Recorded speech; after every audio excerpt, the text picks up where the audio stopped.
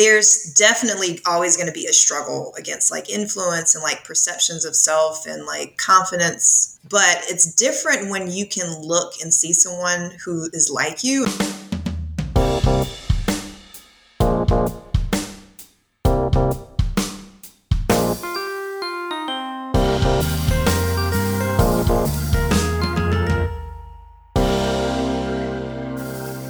Hello, print friends, and welcome. I'm your host, Miranda Metcalf. Each week, I chat with artists who use print-based media to do something beyond the expected. This is a bilingual podcast, so if you subscribe to us, you'll be getting episodes in English with me, as well as in Spanish with Renata Gil Zambrano. Together, we speak to printmakers around the globe about their practice and passions in the world of printmaking.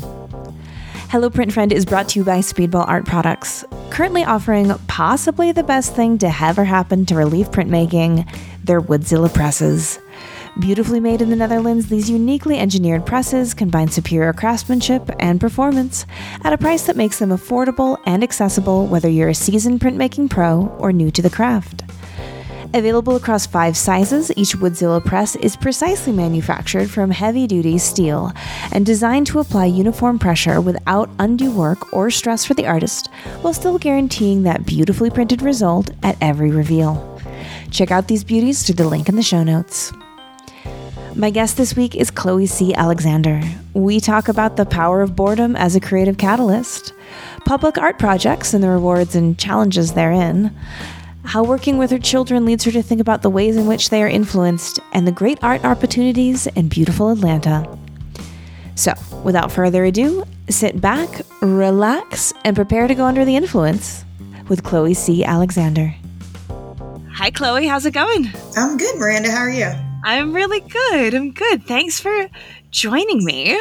And I'm excited to speak again. We got to meet at Print Austin in person, which was great, and kind of circle back to learning more about your work and more about Chloe as a printmaker and as a person. Well, thanks for having me. Yeah. Would you please introduce yourself and let people know which have now somehow become the classic Hello Print Friend questions of the who you are, where you are, what you do. Yes, those are my favorite questions when I listen to Hello Print Friend. So I get to answer them now. So I am Chloe Alexander. I am a printmaker, an artist, an educator, and I live in Atlanta, Georgia. Beautiful. And then where did you grow up and what role did art play in that part of your life? So I live just south of Atlanta, and I grew up maybe 8 or 9 miles from here in a like rural suburban community. And I'm the youngest of 5 kids. My closest sibling is 7 years older than me. So I spent a lot of time by myself because when I was a kid, my siblings were like teenagers. They were out hanging out with their friends, or dragging me to hang out with their friends because they were like built-in babysitters. Yeah. And so art was like my way of keeping myself occupied. I did grow up in a neighborhood that had lots of kids, but I wasn't like super, in hindsight, I wasn't super social. Like I had my few neighborhood friends, and of course I would do the outdoor things, the big massive kickball games and things like that. But my favorite thing to do was to like hang out in the house and do stuff on my own. And my parents kind of indulged me. They didn't work artistic careers, but they were very interested in art, music. My parents would take us to plays and concerts and things like that. And so they indulged me. If I wanted to get a throwing wheel, they would buy it for me. That's great. Or, yeah, like I had a loom for weaving. I learned how to do like bead work as a kid. When I went to summer camp, I always took the arts classes. I loved art class in school. And so that's kind of how I got interested in art, just as a way to occupy myself. Yeah. And so it sounds like you were kind of like a little bit of an introvert, or at least someone who, as you said, you like to be inside and do those things. Do you think that there was something about the act of making that kind of contributed to that? Like you were like, oh, like I have this, I don't necessarily need to go out? Or do you think it was maybe if I'm going to stay in, I want to do art? Where do you think it came from for you? It was one of those things. I can embrace my awkwardness now. I'm fully transparent in like my introvertedness. I can have conversations with people and I can interact, but I don't force it if I'm not in the mood or whatever. I'm like, I'm just going to hang out inside tonight. And so I think it was just one of those things where it was comfortable for me and it was something that I owned. And it was something that I didn't have to necessarily like fit in any kind of way or know anything special. I could just have complete license to do what I wanted to do. And I've also always liked learning, and it was like something that I could always continue to do and not get bored with it. Like there's always, even now, there's always something new to explore or something that I might know about a process or a technique, but I'm not super versed in it. So it's always an opportunity to like have the experience of something being fresh and something to kind of explore and discover. And that's something that art did for me. Just the repetitive drawing something over and over again, like getting eyes out of magazines and drawing them and trying to make them look perfect. And that kind of thing has just always felt exciting versus playing a sport and maybe being good at it, maybe not being good at it, not being abreast of all the pop culture things that all my friends knew, and I could never be in those conversations. So, oh my gosh, it's exciting. I actually identify with that so much. I was talking with a friend about it the other day that as a kid, I always felt like the other kids had been like given this handbook of how you interact, what you're supposed to be into, how you're supposed to have conversations. And I just didn't understand any of that. I would show up on the playground and I was like, what the fuck is Boys to Men? Like, I didn't understand. Like, I don't know where they learned. They all were off somewhere learning that this is what you have to be into. And I just missed that day or something. I never got it. So when you were saying like the pop culture stuff that you didn't connect with, like, I feel like I had that same experience as just being a kid who was interested in just other things. Yeah. And there's not a lot of space on the playground for the kid that's interested in other things. That was my experience anyway. Like, I remember many moments riding the bus and like someone has a tape player or whatever and a song comes on and everybody knows the words. And I'm like, I have never heard the song in my life. But I was really good at playing cards. So that Wait, say more about that. Like, were you able to get like, I don't know, lunch money off kids? Were you like Well, yeah, so I was bused maybe I was driving to my middle and high school. It was like maybe a 45-minute drive, but being bused, it turned into a 2-hour drive because you have all these bus stops. Right, yeah. So pre-cell phones, we had to find ways to entertain ourselves. So we would play cards and we would play games and stuff like that. So yeah, it was definitely a thing. If you didn't know how to play spades or you didn't know how to play tunk, like you could not fit in on the bus. And so, yeah, I think I'm just good at counting and analyzing and keeping track of my head. And so that was one thing. We did like play with change. Nothing major. Nothing major. You didn't know what no one's house was getting foreclosed on, but yeah. Yeah. That's really funny. Yeah. Yeah, that's so interesting, that idea of that experience of like the tape player on the bus. And I feel like that still happens to me to this day. And not because I feel like I can't listen to pop music because I'm too intellectual. Nothing. Like I just don't know where people consume this stuff. I remember the first time years and years and years after her heyday hearing a Katy Perry song and I was like, this is what this is okay. I mean, sure, but like my husband, who was much more in tune with that, something will come on and he'll be like, you don't know Katy Perry's California Girls? He's like, I was in New York. You were at least on the West Coast. Like, how could you not know it? And I was just like, no, I don't know. Where was the rule book that tells you the songs you're supposed to know? I still don't know where it is. No, me neither. Yeah, so. That's fine. I was thinking about it. This is probably why I like to have podcasts where I can have like really thick, focused, controlled conversations with people where I'm in the driver's seat. Is because I'm like, yes, like this is how I know how to interact with people, is under controlled condition. Otherwise, I'm an alien. Yeah. So it sounds like, yeah, that art and making was this big part of your life, the throwing wheel and the loom and the drawing and all of that. And so did you always think, absolutely, Chloe's going to go to art school? You had the support in the family. Was that something that you always sort of knew growing up? Not necessarily. And now I can say it's probably because there weren't tons of models I could look to of people who did art for a living besides like my art teacher. Yeah. And I did not want to be an art teacher, which ironically I'm an art teacher now.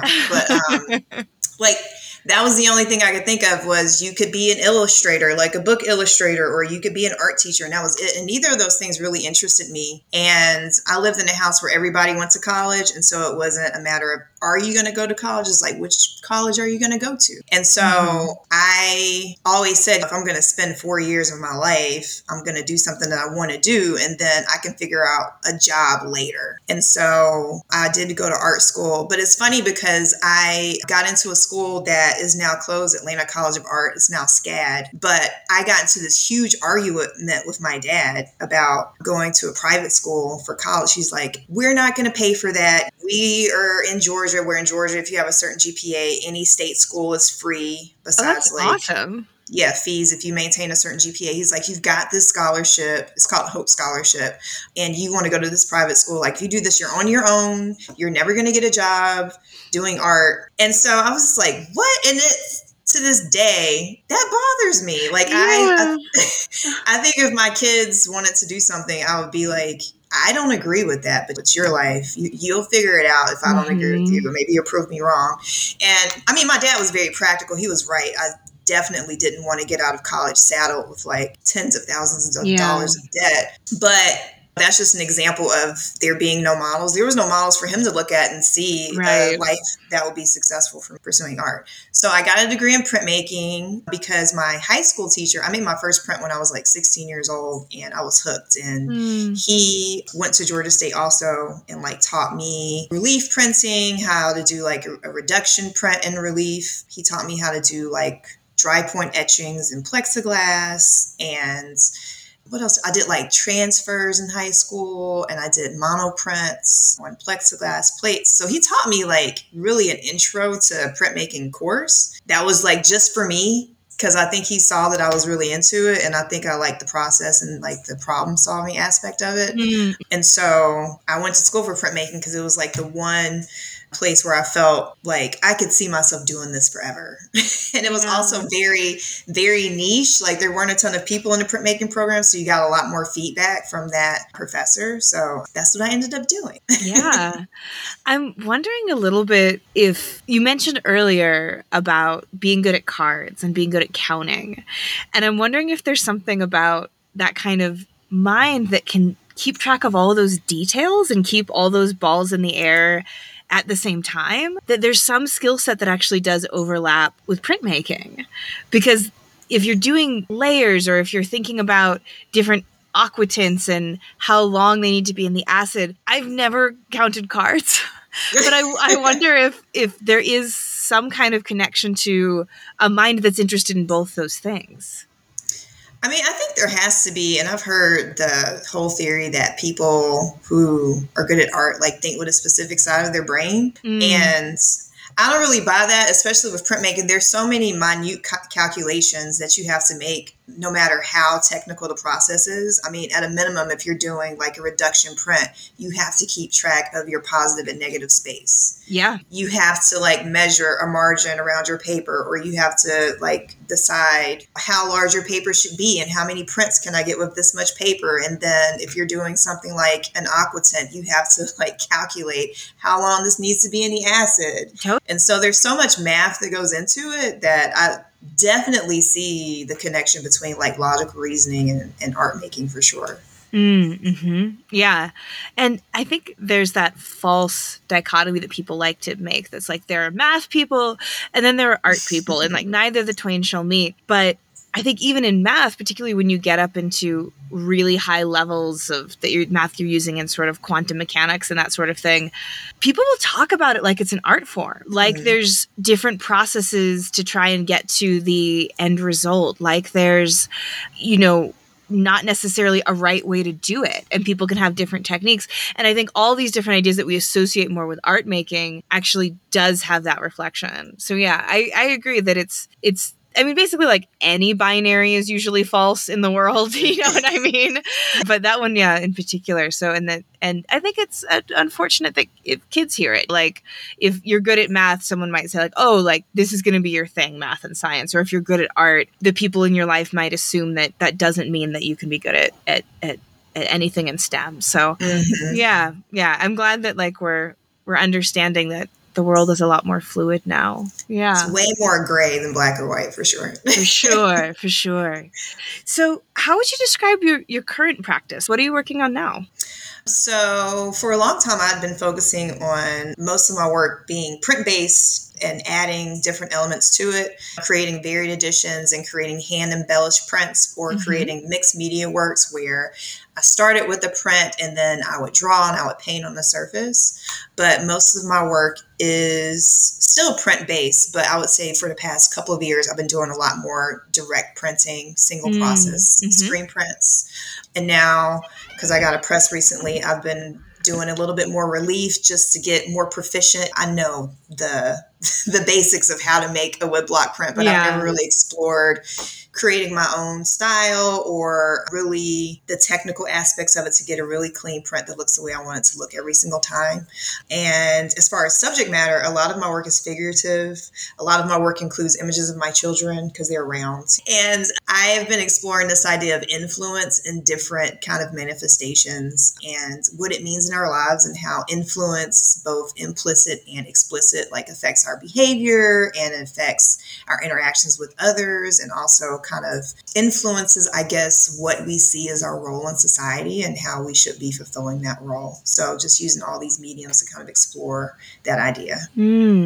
So I'm curious, this idea about trying to kind of find your own style that you spoke about, because I think that that's something that a lot of artists struggle with and are looking for, and that they want to find that own voice and that own way of doing things. What's your process been like on that journey? I went to an artist talk. I'll never forget. It was my birthday, and my husband was like, "What do you want to do for your birthday?" I was like, "I just want to go get a drink, and I want to go to this artist talk." I feel like that's like a very like mom answer. Like, I want to go be a grown up for an evening. Like that. Like a lot of like moms and dads and caregivers are. Yeah, that sounds like a very birthday wish for someone who's a caregiver. Yeah.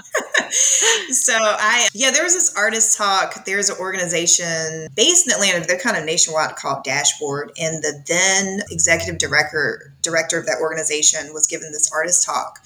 And it was just a Q&A session at the end. She was talking about like how she formed her organization that's completely run by women, and they give opportunity to these artists to do really experimental things. And one of the questions during the Q&A was, what advice would you give to artists who are like trying to find their way?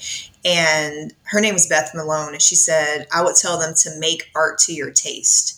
And that really resonated to me because you can make art based on what's trendy, or you can make art based on whatever's well received. But if you aren't making work that you personally feel is good, or that you personally can see yourself continuing to explore and develop and manipulate over time, then you'll never really find that voice or kind of develop a style that's uniquely yours. And so it's weird because that's one of those defining moments. And I'm sure she doesn't know this, but it made me go back and look at the work I was making. Because up to that point, I didn't make work for like 5 years. I started teaching math, ironically math. Oh, wow. And I got so involved with that I didn't make anything for like 5 years. And then I started dabbling and just kind of doing everything. And I went back and looked at my work and was like, what of this stuff do I really like? Like, what is work to my taste? And I kind of landed on some prints specifically that I felt like, okay, this is it. This is what I'm going for aesthetically or thematically. And I just kind of honed in on that. And I've always been that way since hearing that. I can work on something forever. And if I'm not feeling it, I'm like, okay, this is trash. I need to start over, or I need to redraw this, or I need to rethink of how I'm going to kind of convey this idea. And that's just kind of been my compass for developing a style. I feel like, I mean, that's such good advice because you are the one who's going to have to spend more time with these art images than anyone else. probably by quite a long shot. It focused attention anyway. I mean, people buy work and they put it in their house and they may have it for years, but that really direct focused attention of the hours and hours and hours that can go into making a successful image, that's you. That's the artist doing that. So the idea that you need to make something that you will like, because you're going to spend a lot of time with it, that makes a lot of sense. Yeah, for sure. And you talked about this idea of influence and that you're exploring that particularly in terms of the content. How does that manifest in your work? A lot of it comes from teaching, and I always say I'm kind of a different kind of teacher. I'll even have conversations with other teachers, and in my head I'm like, I don't believe any of that. Wait, can you give me an example of that? I'm really curious. Like, I've just heard teachers say things about children and about like the way that they behave and like making assumptions about the type of people they're going to be. And I'm like, I was pretty awful in school, like in elementary school. And not because I was bad. I think I was just bored and I liked to make people laugh. And like, for someone to make a prediction about me, I think they would be way off the mark. Like, kids are kids. And especially now, I teach them in an environment that I teach art. It's very subjective.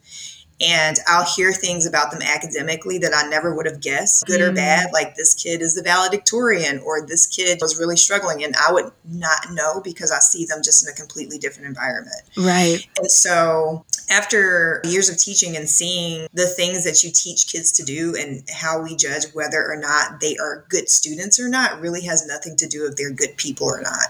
And that is something that's kind of ignored, like their mental well-being and their ability to show empathy or compassion for each other or to give themselves grace is kind of like missing from the schooling of children, at least in this country. I know that in other countries, there are curriculums that are specifically geared towards making children like good citizens who can make good decisions that benefit them in like this greater good. And so that was kind of my entry point, was trying to illustrate this idea, because how many people become adults and go to therapy and talk about this thing that happened to them when they were a kid, or this relationship they had with a parent or with an adult in their life that still to this day is impacting them. And so it's kind of like an entry point for me to try to illustrate this really big idea in an abstract way and in a way that was interesting and seductive enough to get someone to like look at it a little longer and then ask the question. Because a lot of people, when talking about my work, they see something that is familiar to them. I try to like foster a nostalgic aesthetic as well. And lots of people are drawn to that. And then when I talk about it, they're like, I didn't see that at first, but I totally get it. Or they have like some experience that they can relate to that was kind of like my inspiration behind the work. And from there, I've kind of broadened it from just focusing on children to focusing on adult. I did a series of self-portrait about like women and grooming, using myself and my hair as an example, just based on messaging you get from mass media, like advertising, growing up in the 90s, and like how very white images on television and magazines were. And there was no social media for you to see outside of like whatever you could see in your town or in your regional area. And like, it doesn't have to be explicit, this messaging, like your hair should be this way to be acceptable. And those messages, I think a lot of Black women can relate to that. And not just Black women, like any woman can relate to that. And also like the explicit things that you're told, like as you're a child, like you should sit with your legs closed. It's like, how do you say that to a child? Like, how do you explain to like a little girl what you mean when you say that? Or you're such a tomboy, like in a kind of disgusted voice, like just because I like to play outside, that's a bad thing. And so I made a series of self-portraits just kind of exploring grooming and using myself as kind of the source imagery. And it was focused on this idea of hair and things that people have said about my hair and my grooming specifically, and like what it means. So it's something like I said, I could go on forever and ever and think of different ways to kind of explore this idea of influence in different situations that I think lots of people can connect to and understand. Yeah. I think when we spoke at Print Austin, we talked about it a little bit, that idea of both being, I think, about the same age in the 90s. I'm a 1984 baby. And so the 90s are my teen years. And how the messaging during that time, during those formative years, was so white and so thin and so blonde. And it was just like, you have three options. You can be Christina Aguilera, you can be Britney Spears, or you can be Jessica Simpson. These are the three ways that you're allowed to be an attractive woman, and I think a lot of time periods are rough. I think that everyone maybe thinks that their time period was more rough than others to grow up, but I would hope that things are better now. I would hope that with the internet and the fact that, as you say, we have more than just whatever was on the TV, whatever that mainstream pop culture message was. You can go on Instagram, or you can go on blogs when there was blogs before, and you can find something that more kind of lights up your heart. And you say, oh, that's something that I'd like to have. That looks like me. That's a direction I can go. And it'll be interesting to see the young women particularly, but I think young people of all genders, where they're going to feel like when they're in their late 30s and they're kind of looking back and they're looking at the ways that they tried to change their life around messaging that they received. So yeah, that idea of influence is really fascinating, and one that I think if you had asked me 15, 20 years ago, I would have said, no, like I'm beyond that. I'm an artistic individual, and I was able to reject all of this programming. But now that I'm really kind of starting to get a bit more honest about it, I'm like, absolutely.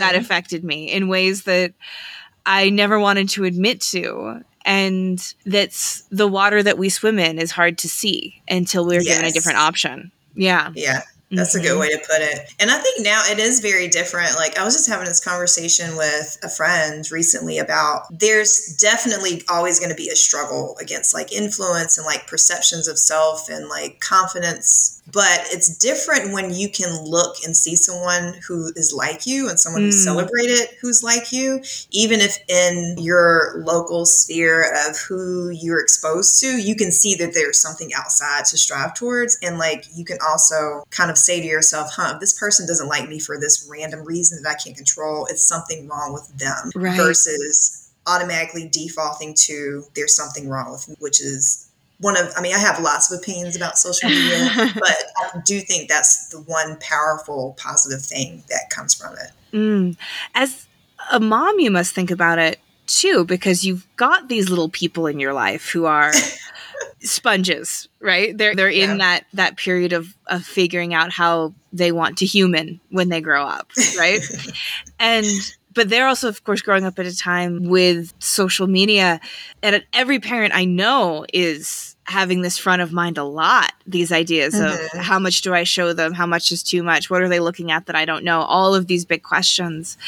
Does that show up in your work at all? Not just your sort of your own narrative, but now also looking at this next generation of people who are being influenced every day by everything that's happening. Yeah, I think ironically with the political climate we're in right now, like since 2016, 2015, I can definitely see like some of the early themes in my work, which were about distraction and the conditioning of children specifically to kind of be compliant. And if you're not compliant, be distracted so that these sort of mechanisms that make the world go can operate the way that they were built to operate without much resistance. And so that was definitely a driving factor behind that work. And technology specifically was something that was always top of mind, because I always thought that like a kid who's distracted can't think critically, and what better way to distract them than with this shiny thing that can constantly engage them. Like, you don't have to wait for a specific hour or a specific day now to be stimulated. You can be stimulated 24 hours a day, and a lot of technology is designed to make you not want to put it down. Like, it rewards you the more that you pick it up. Like, you get that dopamine hit and you get addicted to that feeling, and it makes the boredom that kind of led to my creativity, there's no space for that. And so that was definitely present a lot in the earlier works that I did with my kids included. They were kind of like the motif that I used to kind of illustrate those ideas. And they still recur. Like, that's a theme that I still use. I'm working on a piece right now that revisits that.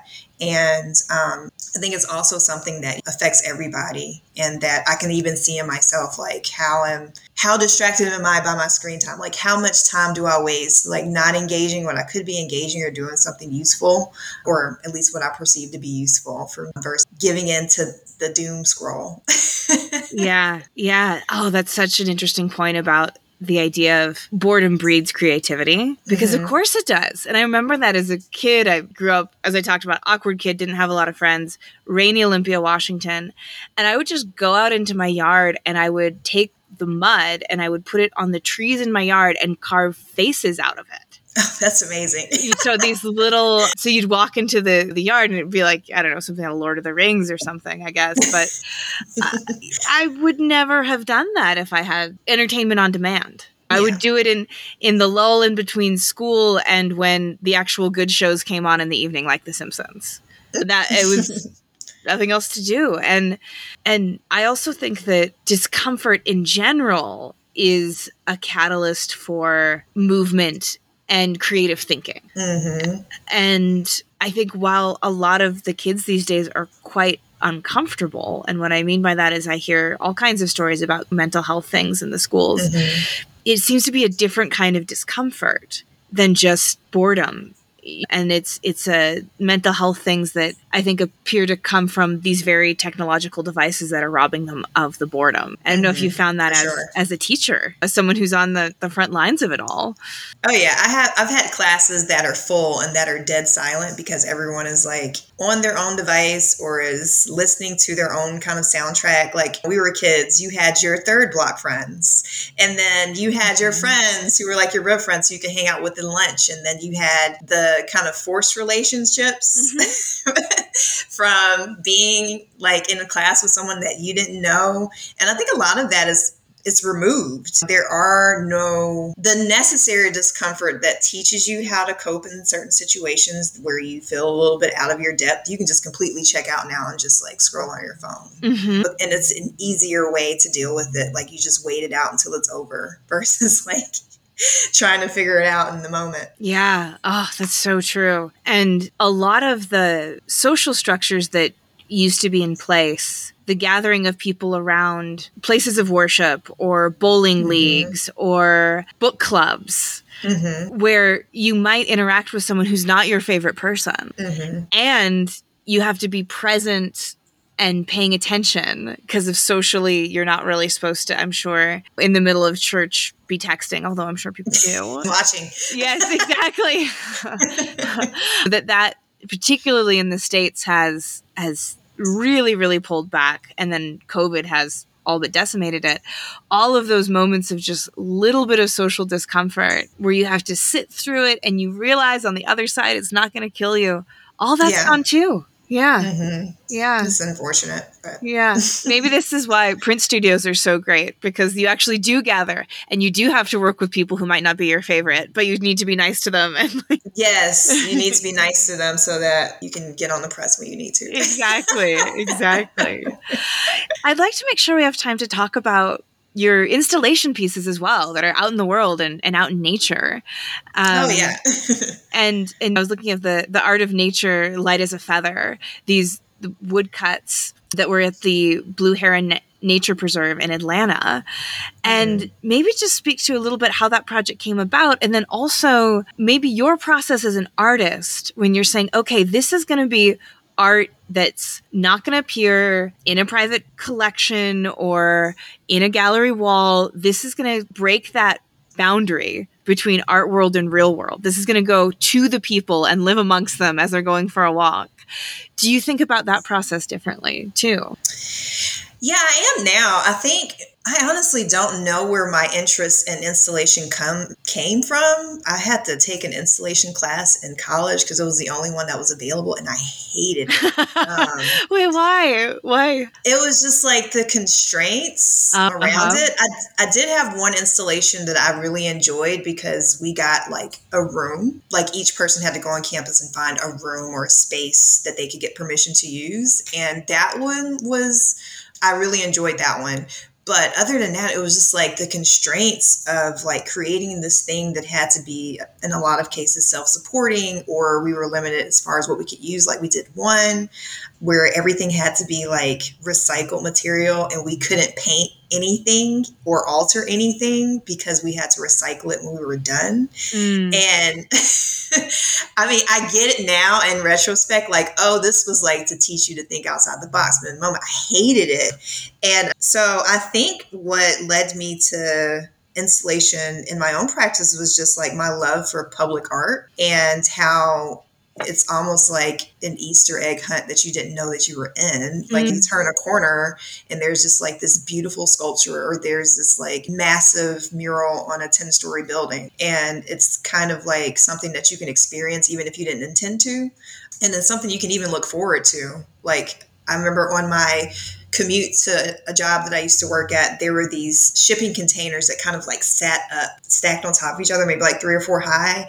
And it was like, trust God and pray. And it was just like so ominous, like this post-apocalyptic kind of fields. And then I looked forward to like seeing that every day because it just kind of fit like when everything is bleak. But I think that had something to do with it. And then in addition to that was just like being given the opportunity to go into this space. And it's so wide open, and it's like, it doesn't make sense to just do something that I could do in a gallery or an exhibition. It just fits. So the Art of Nature is like this annual exhibition that happens every year. It's this beautiful nature preserve in the middle of Buckhead, Atlanta. It's like a really developed community in the north end of Atlanta. There's like high rises and tons of traffic. And then there's like this oasis in the middle of it that's been preserved, like acres and acres. And there's waterways that go through it. And I've also always been really fascinated with stuff that glows. just because. And so I made those boxes previously for another installation to kind of like create an immersive experience for a textile piece that was just kind of suspended from the ceiling. And so the lanterns or light boxes were like suspended in front to kind of create a more kind of experience in the rounds. And I was like, how can I get these to be outside? And the Art of Nature is like a perfect opportunity. Like, what bigger space do you have than outdoors to do something? And so a friend of mine, he's a fabricator. He made the boxes for me, and we like worked on different configurations. And the first ones were made of birch. And then, because those were meant to be inside. And then I asked him, I was like, can these be outside? He said, absolutely not. I was like, well, what can I use? And so he suggested like this polyurethane that he had just laying around. He made a couple of configurations. And I took the boxes, which had empty panels. And then I took just washi and printed it because it's slightly transparent. And I got solar powered pendant lights and suspended them from the inside. And so during the day, because of the translucency of the paper, they captured the light beautifully, the contrast between like the dark edges of the box and the lightness of the paper, and then like the kind of delicate lines that the paper made when it was printed. Because I used paper that had inclusions in it, like Tycozo, and just kind of like the delicate way the ink transferred over those inclusions. It was just like a really beautiful contrast. And then I hung them in trees. And so once the lumens for these lights I got gets below a certain number, then they turn on. And so many people love them. I actually took them down today, and there's a woman. She's like, oh my God, are you taking those down? They made my day every time I went on my walk. And I'm like, yes, I'm sorry. The exhibition is over, but that was really fun to kind of figure that out. Like, how can these be outside? Thinking of how they could be outside long-term too, because they were just out in the open, subject to getting holes in them or whatever, if something were to hit it too hard during a storm. But it was just like a really fun process figuring that out. Yeah. Were you able to interact with the public during the install as well? Because I feel like that's often a time when the general public actually gets a little view into the art world. I've heard stories of, I was doing a mural and this woman came by and started talking to me. That time with public art, it's not just even its space where it's there, but it sounds like it's also, for a lot of artists, the install and the takedown and then any kind of programming around it as well. It's a really nice way to actually connect with people who may not, for whatever reason, have putting themselves within art spaces as a part of their life. Yeah, it is kind of a different aspect too, because if you have work in a gallery and it sells, you have no idea who bought it. Like, that interaction is completely removed. and your interaction with that piece as well is removed, like as far as where it's going to be and like what the conversation is going to be like. And so with installation, this one in particular was in a public space, like along a walking path. So I'm just going back and forth to my car carrying these little delicate lanterns, and people are like, oh my God, what is that? Like, how did you make those? What are they made out of? So like, I'm explaining them. And then some people would just walk by and stare and be like, can I take a picture? Or like say, are these for sale? I would love to have these in my house. Like after they were at the park, we're trying to troubleshoot like how he can have them in his house without them like falling apart over time. So that kind of interaction is nice because you can kind of see how people are responding to it like in the moment, and also they can talk to the artists and actually like learn more what was the impetus behind this, or how is it made like technically, or even just to say like I loved walking past these every day on my walk. That like in a lot of art experiences you don't get that kind of interaction. Yeah, absolutely. And you've also done curatorial projects as well that have that element of community engagement. Is that right? Yeah, so I work part-time locally in the city that I'm in, and one of the things I work on is like public-facing art, so not even necessarily exhibitions, but like art-related cultural events and kind of access points for people who maybe aren't professional artists, but do art as a hobby, or they've got this painting that they've had in their house forever, and it's like an opportunity to exhibit it. And also performing arts. We've had bands come out, kind of cultural dancers come out.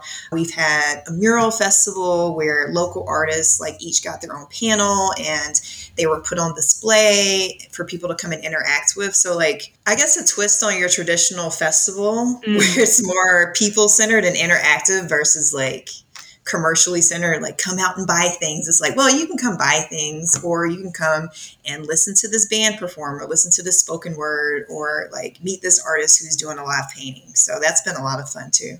Yeah. And I know I've asked you this before, but I'm hoping you can answer again because I feel like it's good to have it on record, which is like, why the hapless printmaker? We've been chatting for almost an hour. You don't sound hapless in any way to me. You've got so much going on. Yeah. I'm totally hapless. I'll give you a great example. So I like did this drawing and I scanned it and I had my transparency and I exposed it, and I expose a screen more times than I can count, and I'm washing it out and I'm like, why is this not washing out? Like, it's just like a faint ghost of my image. And like, I didn't expose it emulsion to emulsion. So like, I'm losing 70% of my values. Like, I do stuff like that just for fun, I guess, just to keep me on my toes. And it's also like, I don't know, I guess I'm kind of referencing how as a printmaker, that kind of thing happens. Everyone says the print gods aren't with me today, but like you can do something 100 times and maybe the moisture in the room is a little bit too high. Or maybe your ink is bad. Maybe your emulsion is bad. And things just don't work out. And you have to like think on your toes, like, what is the solution to this? Or kind of backtrack. What did I not do that I always kind of expect as a given kind of condition that is missing in this scenario that's making things go wrong? So that's where that comes from. Yeah.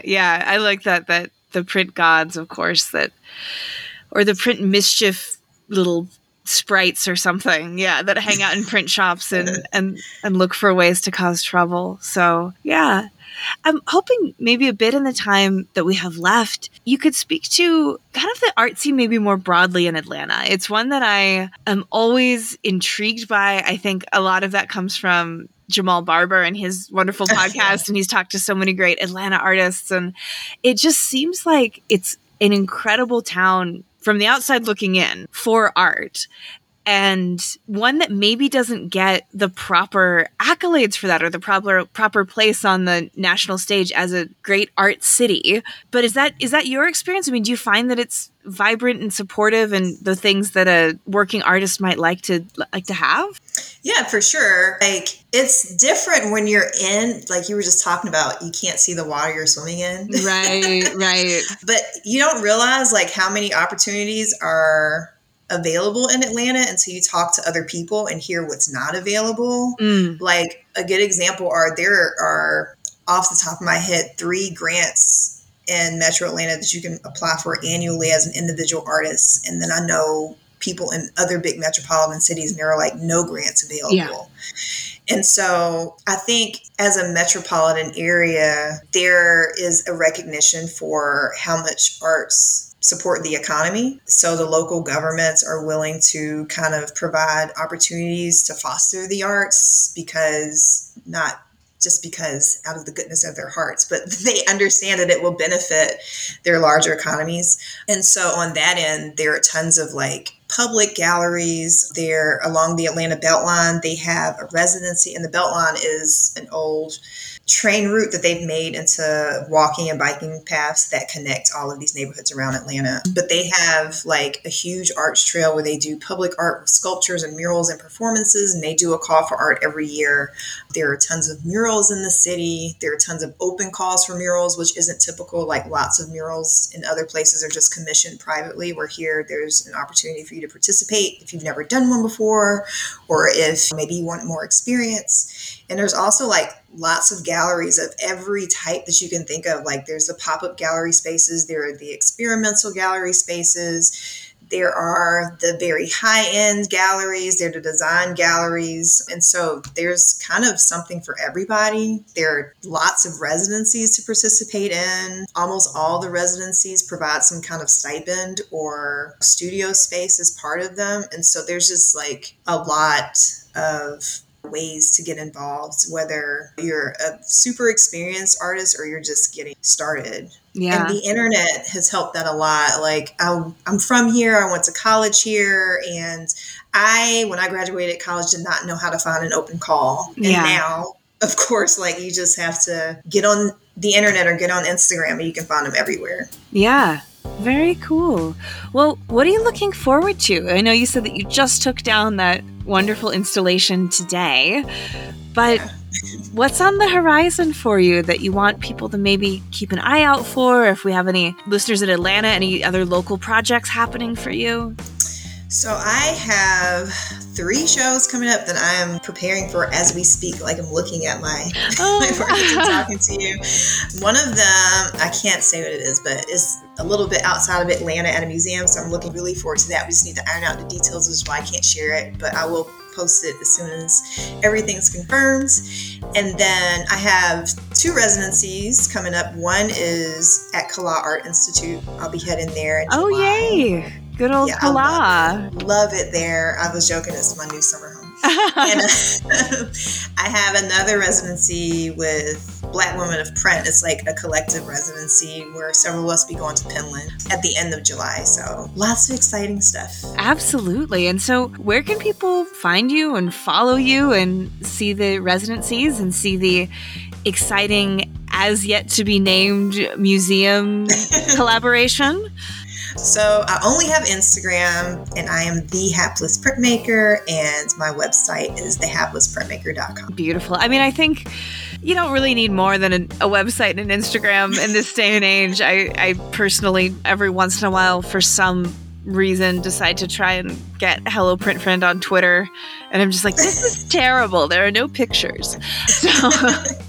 So yeah, I think that's perfect. Well, and I can put links to all of that in the show notes. And yeah, thank you so much, Chloe, for taking some time out of your day to have a chat with me. It was really fun. You're welcome. It was great talking to you again. If you like today's episode, we have a Patreon where you can help us keep the lights on and get bonus content, like Shop Talk Shorts, where our editor, Timothy Pauschak, digs deep on materials, processes, and techniques with past guests. Also, if monetary support isn't in the cards for you right now, you can leave a review for us on your podcast listening app of choice, or buy something from one of our sponsors and tell them Hello Print Friend sent ya. As always, though, the very best thing you can do to support this podcast is by listening and sharing with your fellow print friends around the world. And that's our show for this week. Join me again next week when my guest will be Michelle Fong. We talk about the process of her building her world called Paluta, and what it's like to take on a print project that could last decades. We also talk about finding inspiration from the new woodcut movement of China in the 1930s, her upcoming research trip to the North Pole, and I get an on-the-fly interview with the president of Paluta for her spot in this utopian artist colony in the sky. You won't want to miss it. This episode, like all episodes, was written and produced by me, Miranda Metcalf, with editing by Timothy Pauschak and music by Joshua Weber. I'll see you next week.